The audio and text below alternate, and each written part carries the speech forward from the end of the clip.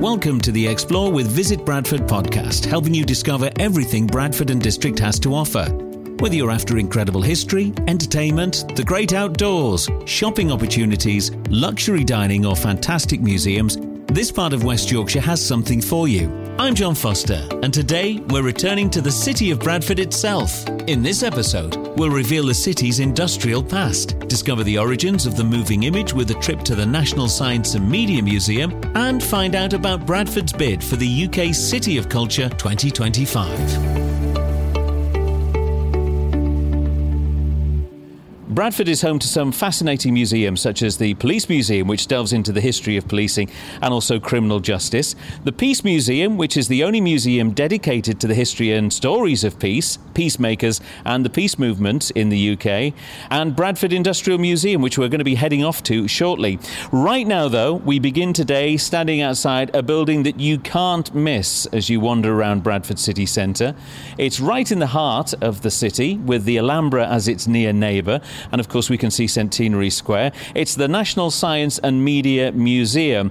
There's an imposing statue of J.B. Priestley outside, and with me is the curator, Jeff Belknap. Jeff, this is a vast building, this, isn't it? Yeah, it's a big, wonderful building right in the middle of Bradford where we can celebrate all that is to do with media history.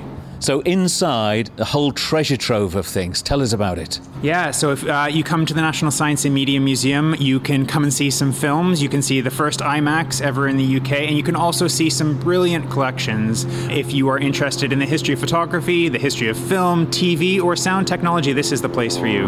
Inside as well, Jeff, it's very hands-on too. You can play, you can fiddle, you can press buttons, so it's great for kids. One of the best parts of the museum is called our Wonder Lab, and that is a place you can come and explore the science of sight and sound. So if you want to learn about how echo works or how your eyes work and perception, then it's a really wonderful place to bring the kids or adults to come and play with these kind of sensations. And if you like your TV, and especially your TV history, you might bump into one or two friends that you'd have seen from your childhood inside the museum. If you're really missing Zippy and George, then come here and kind of come and look at them on display. Or if you love the Thundercats or any of those classic children's TV shows from the 70s, 80s, and 90s, then we have them here for you to come and explore. Now, this is not only one of the most visited museums in Bradford, but in the whole of the UK as well. Yeah, we are very proud that outside of London, we are one of the most visited museums in the UK. We're also very lucky to be part of the family of museums that is the Science Museum Group, with 5 museums spread across the UK, and the Science Museum being our kind of main museum in London.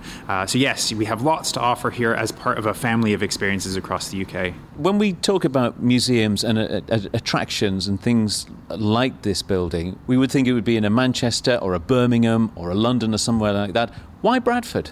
We're very proud to be here in Bradford. We've been here since 1983. We have a long history of celebrating Bradford and being in Bradford. But one of, I suppose, the biggest and most obvious reasons is that Bradford is also the first UNESCO City of Film. So we are working together with that important landmark to celebrate the history of film through our absolutely amazing film collection. And our very first IMAX ever to be in Europe is in Bradford. So for us, it's a no-brainer that we're in Bradford.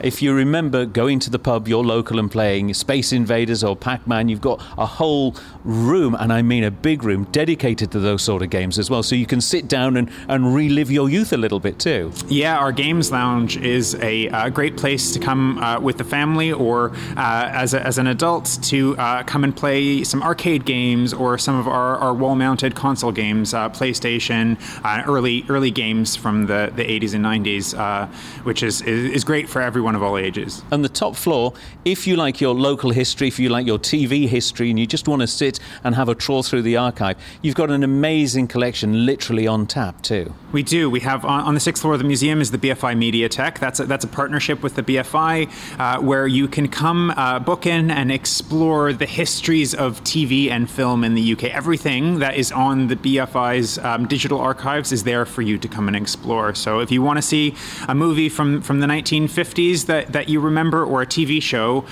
from 1945, then it's there for you to come and look at. Which is your favourite part of the museum?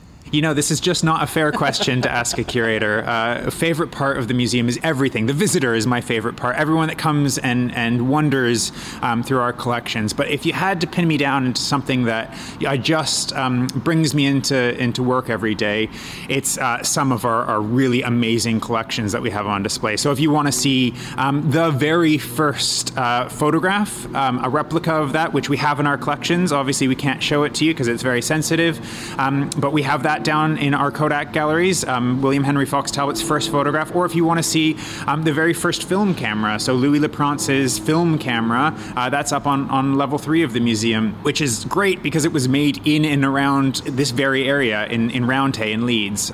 So brilliant stuff to come and look at through some of the most important historic collections in the UK. And I suppose as technology moves on, there's always parts that have been updated and collections that have been updated. And I dare say people even come to the door and say, I found this old camera in an attic or, in an old house clearance or something like that. Is it any use to you? Yeah, we are a regular collecting institution, so we are still acquiring loads of new things, and we often have visitors or members of the public coming and offering us items.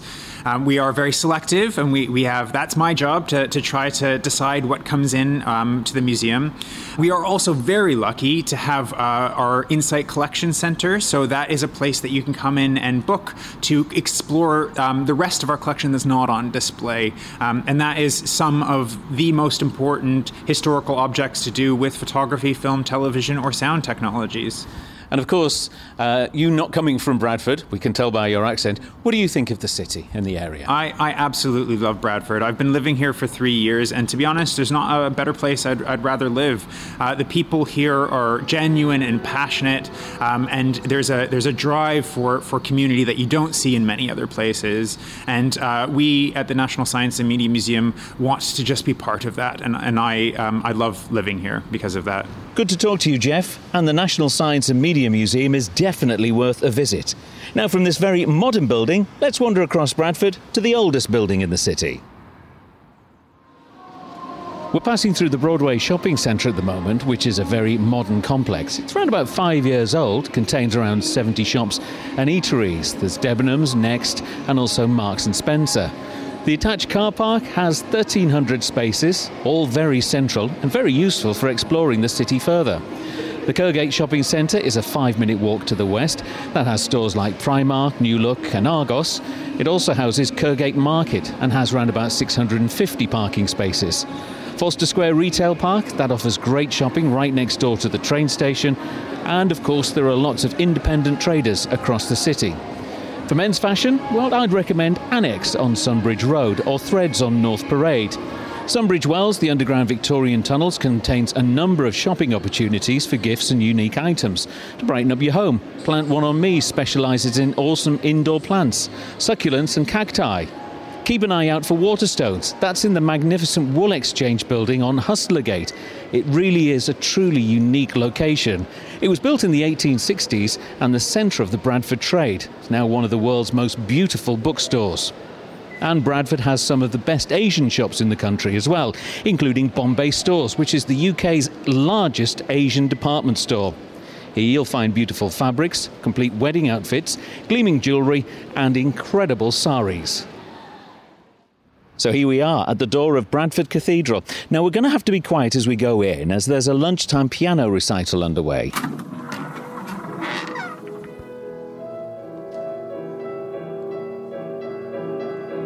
Bradford Cathedral is the oldest building in the city. We've got Maggie Myers with us, the Director of Education and Visitors at Bradford Cathedral. It really is a stunning place. It's beautiful. It's known as the hidden gem, or Bradford's best kept secret.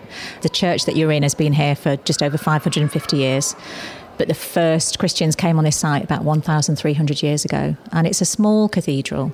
It was a parish church until just over 100 years ago. So we celebrated our centenary as a cathedral last year. But it is very beautiful. It's got beautiful stained glass. It's got honey-coloured stone. People that come just say it has a lovely warm feeling about it. So we all love it. Lots of people that live in this area, myself included for a long time actually before I worked here, have never been in or don't really know that it's here. And we're trying to sort of invite people to just, to find us and just come in, because once you're here, you will really enjoy it. And there's lots and lots of things to see. So, yeah, we're slightly hidden by the building in front of us. But now that we've got the car park on Broadway, people can see where we are. And, if you can find us, it'll be worthwhile. You'll really enjoy it. Tell us a little bit more about the architectural features of this wonderful cathedral. The building that you're in, as I say, it was built in 1458, and it was built of local stone. So the stone was quarried very, very close by and brought over. And it was actually, some of it was part of an earlier church, the second church on this site, that was burnt down by Scottish raiders in the 1300s. And before that, very early on in Anglo-Saxon times, there was a very small church here with a preaching cross outside. And there are fragments of that Saxon period in the walls of the refurbished cathedral. So the nave, the main bit of the building is 550 years old. There's a lovely Tudor font cover at the back that dates from 1536. There's not a lot of those left. A lot of those were either taken away or destroyed in the Reformation, but we have this beautiful piece of wood carving at the back. There's a very similar one in Halifax Minster. We also have beautiful stained glass windows by a variety of people. The majority of our stained glass went in Victorian times during Bradford's period of expansion and industrialisation, and there was lots of money floating around. And the earliest stained glass that went in was actually the work of William Morris and his company, and they had just got into stained glass. And a local lady was going to dedicate one of the windows to her husband who died, and a friend of hers, who was a mill owner, but he was also a friend of the Pre-Raphaelites, suggested William Morris. And even though it was only their third commission, they put in the main window, the east window, Dante Gabriel Rossetti, Edward Burne-Jones, Philip Webb, Albert Moore, sort of Pre-Raphaelite Brotherhood, and they also then subsequently put in another window. So we've got some beautiful work by Morris and Company. We've also got a beautiful altar frontal, also at the front of the cathedral in the Lady Chapel, which was hidden in a drawer for a very, very long period of time, and nobody knew it was there. And it was discovered in 2005, and that's a William Morris altar frontal that's been restored, and it's now on display in the Lady Chapel. That's also gorgeous. The west window at the back is, for lots of us, is our favourite window, and that's a window that depicts women of the Bible. There are quite a lot of windows in Bradford Cathedral that depict women. We're standing by one now that has 3 women in. St Hilda of Whitby there in the middle. And there's quite a number of windows, and there are lots of them are also dedicated to women as well. So it gives you a bit of a flavour. This is in Victorian times, that obviously, the world was being run by men, but actually the women of Bradford lots of them are remembered for their service and their work. Lots of them were teachers and mothers and, landowners, but lots of them are remembered in our windows. So we've got some lovely things there. Our cathedral shield, our badge, has cross keys on it. Those are the keys of St. Peter, because we are the Cathedral of St. Peter. But we also have a woolsack on our badge. And that's in reference to something that happened in Bradford during the English Civil War that, again, a lot of people don't know about, but it's a really interesting story. Bradford was on the side of the parliamentarians, mainly because King Charles I had sold Bradford to pay off his father's gambling debts. So we were on the other side. And this area was involved in about 5 skirmishes during the Civil War. In the first 2, the Royalists were repulsed by the people of Bradford. The other side, the Royalists had cannons, and they wanted to destroy the symbol of Bradford, which was this building. So the people of Bradford put, what they did have a lot of was wool, because we were mainly farmers. So they secured wool sacks all around the outside of the tower of the cathedral, so that when the cannonballs fired at the cathedral, the wool cushioned the blow and the tower didn't get destroyed. So that happened on at least one occasion, if not more. Ultimately, the Royalists did win. Bradford was down to its last barrel of gunpowder, and it didn't have any matches left. Things were dire. And that evening, the head of the Royalist forces spent the night at Bolling Hall, still there today, you can go visit. And that night, reputedly, he was visited by the ghost of the White Lady, and she said to him, "Pity poor Bradford." So, which meant that the next day, they knew they were going to go in and capture everybody, and there was going to be carnage. But because of the White Lady, the slaughter did not happen quite as it might have done. So that's the story of the White Lady of Bolling Hall. So there's some lovely stories there, but obviously wool, it's on our badge, but also wool built Bradford as well, made Bradford great. So there's so many lovely connections with the city, and that's something about this building that Obviously, it's a place of worship. It has a thriving faith community, but also it has a place in the civic heart of the city as well, as the oldest building, and lots of civic events take place here as well.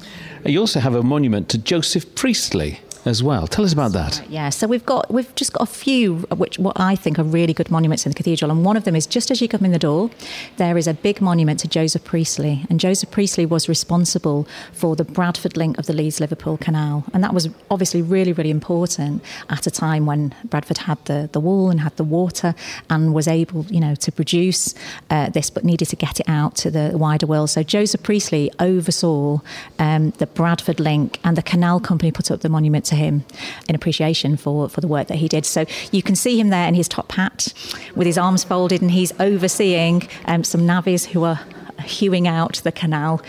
He's not breaking into a sweat. So that's a lovely memorial. And, we're open to the public, and we're free entry. And there is so much going on here, musically. I sort of haven't told you about the thriving music programme, the school visits that take place, the many, many groups that the cathedral supports that take place here, part of the thriving hub that is Bradford Cathedral. Well, thank you very much for telling us some of the history of this amazing, amazing cathedral right in the heart of Bradford. You're very welcome. Thank you. Well, we've wandered down the hill from the cathedral now to Kala Sangam, and Mohammed Ifti is the facilities manager here, and this is an intercultural arts hub, and it is full of rehearsal rooms, also spaces and cafes as well. Bradford is an incredibly diverse city, isn't it, Ifti? It is. The performances that we put on, the stuff that we do, it's all from different communities. Diverse communities, not only South Asian. So we work with all sorts of different artists from Italy, from Spain, from wherever, and they're bringing their culture within this organisation, within this building. What does Kala Sangam mean? Kala means art, and Sangam means bringing people together, using arts as a main tool to bring people together. And I suppose if we were to go back 10 years ago, those groups and those performers wouldn't have had an outlet as wide as this to show everybody in Bradford what their culture is about, what they can actually do. No, absolutely not. And that's what's changed, and that's what you see a lot more now. And you'll see it a lot more. From when we were growing up, you did see it, but you saw it just within your own crowd. So who you mixed with, and that's how you saw it. You didn't see it like you see it now, the way that you can go and see different pieces of work. For example, within this organisation, we put on a Qawwali performance. If you went to see a Qawwali, you might have planned it and there would have been probably majority Asian in there. Whereas when we had it here, within this building, there was a diverse community sat within different colours and cultures sat within the crowd watching this Qawwali. Tell us a little bit about the facilities you have here, because you're between the cathedral and also between the Broadway as well, in the old post office building, I'm led to believe. Tell us a little bit about some of the spaces.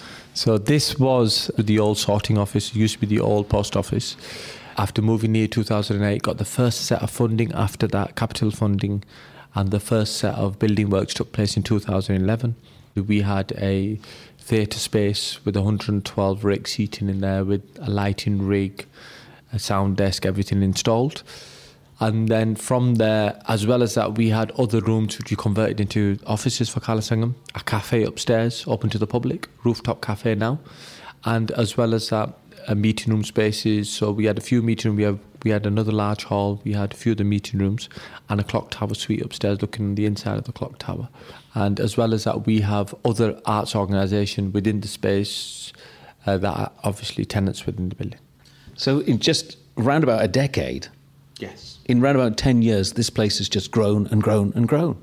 Absolutely, it's grown and grown. When we did come here, unfortunately, the recession kicked in, so this area was literally like a ghost town. And Broadway, what you see in front now, was literally a swimming pool in front. It was just a hole. That's all it was. Nothing was going forward until Broadway picked up. As well as the Broadway picking up, our venue sales manager that came in picked it up. We got more businesses in. A lot of people started using us. But as well as that, in the last 2 years, our performance side of things has really picked up down to our creative director. Obviously, where we were one of the first ones around to do something called Pay What You Decide on performance nights. So you open the doors to anybody and everybody, those that probably won't able to come to any of our events, won't able to afford to pay for anything. So they've started to be able to come in. Doors have really opened for a lot of people. Different artists every week coming and using the space for free, creating some kind of work. And, you know, it's just great just to be part of it. And if people haven't heard of Kala Sangam or like to get involved or have maybe a bit of art that they want to show, how do they do it? So the way is obviously we've got a website. There's a section on there that does tell you that if you're wanting to create any piece of work and you're wanting some free space, approach us, which they can do. As well as in the last 2 years, from my experience, it's been a lot of word of mouth. People as far as London have said, if you're going to go up to Bradford, go visit Kala Sangam. If you need a space just to go practice for a few days, few hours, whatever it may be, contact them and they'll be able to help you. Yeah, come and use our space. Have a look at it. This is what we're offering. First protocol, though, probably look at the website. And the address is? So the address is www.kalasangam.org.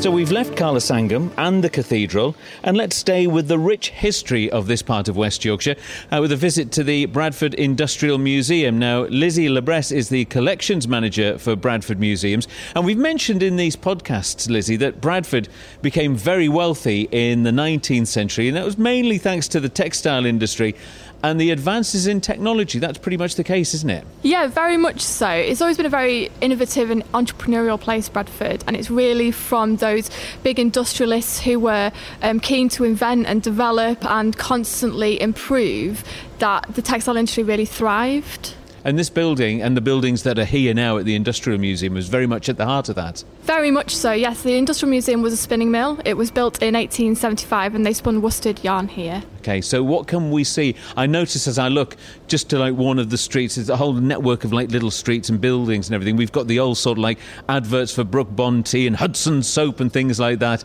You really get a sense of the history around here. So at the Industrial Museum we tell the story of the working lives, social history and the industrial heritage of the district. So we have some back-to-back houses that look at how people lived in the district through the Victorian period and the early part of the 20th century.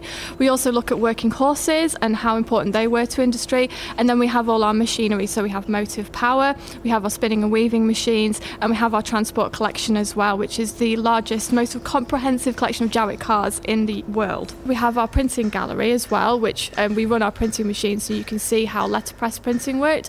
We also have some children's activities so you can have a go as well. We have our spinning gallery and we run our spinning machinery, and our weaving gallery and we demonstrate on the weaving gallery as well. So you get a real sense of what it was like in industrial age Bradford by coming here and taking a look. And it must be fantastic when the schools come here and families as well. It's a real eye-opener for them. Our education team run a Victorian workshop for schools, and we have a Victorian classroom so they can really experience what it would have been like to have been a child learning and going to school in Bradford. I bet that's a bit of a shock for them. Yes, very much so. The teacher shouts very loudly. And the technology, I assume it was all left and you've cranked it back into life, have you? One of the main ambitions for the Industrial Museum has always been to be living history. So it's really important that we run our machinery. So the minute that machines and mills started to close down, the Industrial Museum and the curators here were collecting. So we collected the machinery, we kept it working, we maintain it and we run it. So we show line shafting, we show how our steam engines run, and we weave as well. Now, as we said, Bradford's wealth was built on the textile industry, thousands of people employed in it. But when you come here and you see the scale of some of the machineries, it sort of like brings home just how noisy it was, and also I suppose how dangerous it was working in that industry. Yeah, incredibly. I mean, a lot of workers in mills became experts at lip reading because it was so noisy. So you tend to find a lot of older generations who had that experience can lip read. You also You know when you come across a mill engineer, because they're often missing fingers, because it's such a dangerous industry to work in. Accidents are happening on a daily basis. So living history right here, and you can come and see exactly what it was like. And this has given us the Bradford that we know and we love today. Yeah, very much so. It's hugely influential in the district and the culture and the development and the heritage that we have.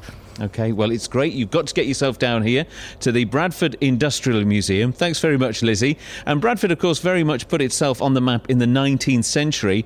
And now they're looking to remind people why this is such a diverse and also special place as well, because Bradford is in the running for an extraordinary UK accolade.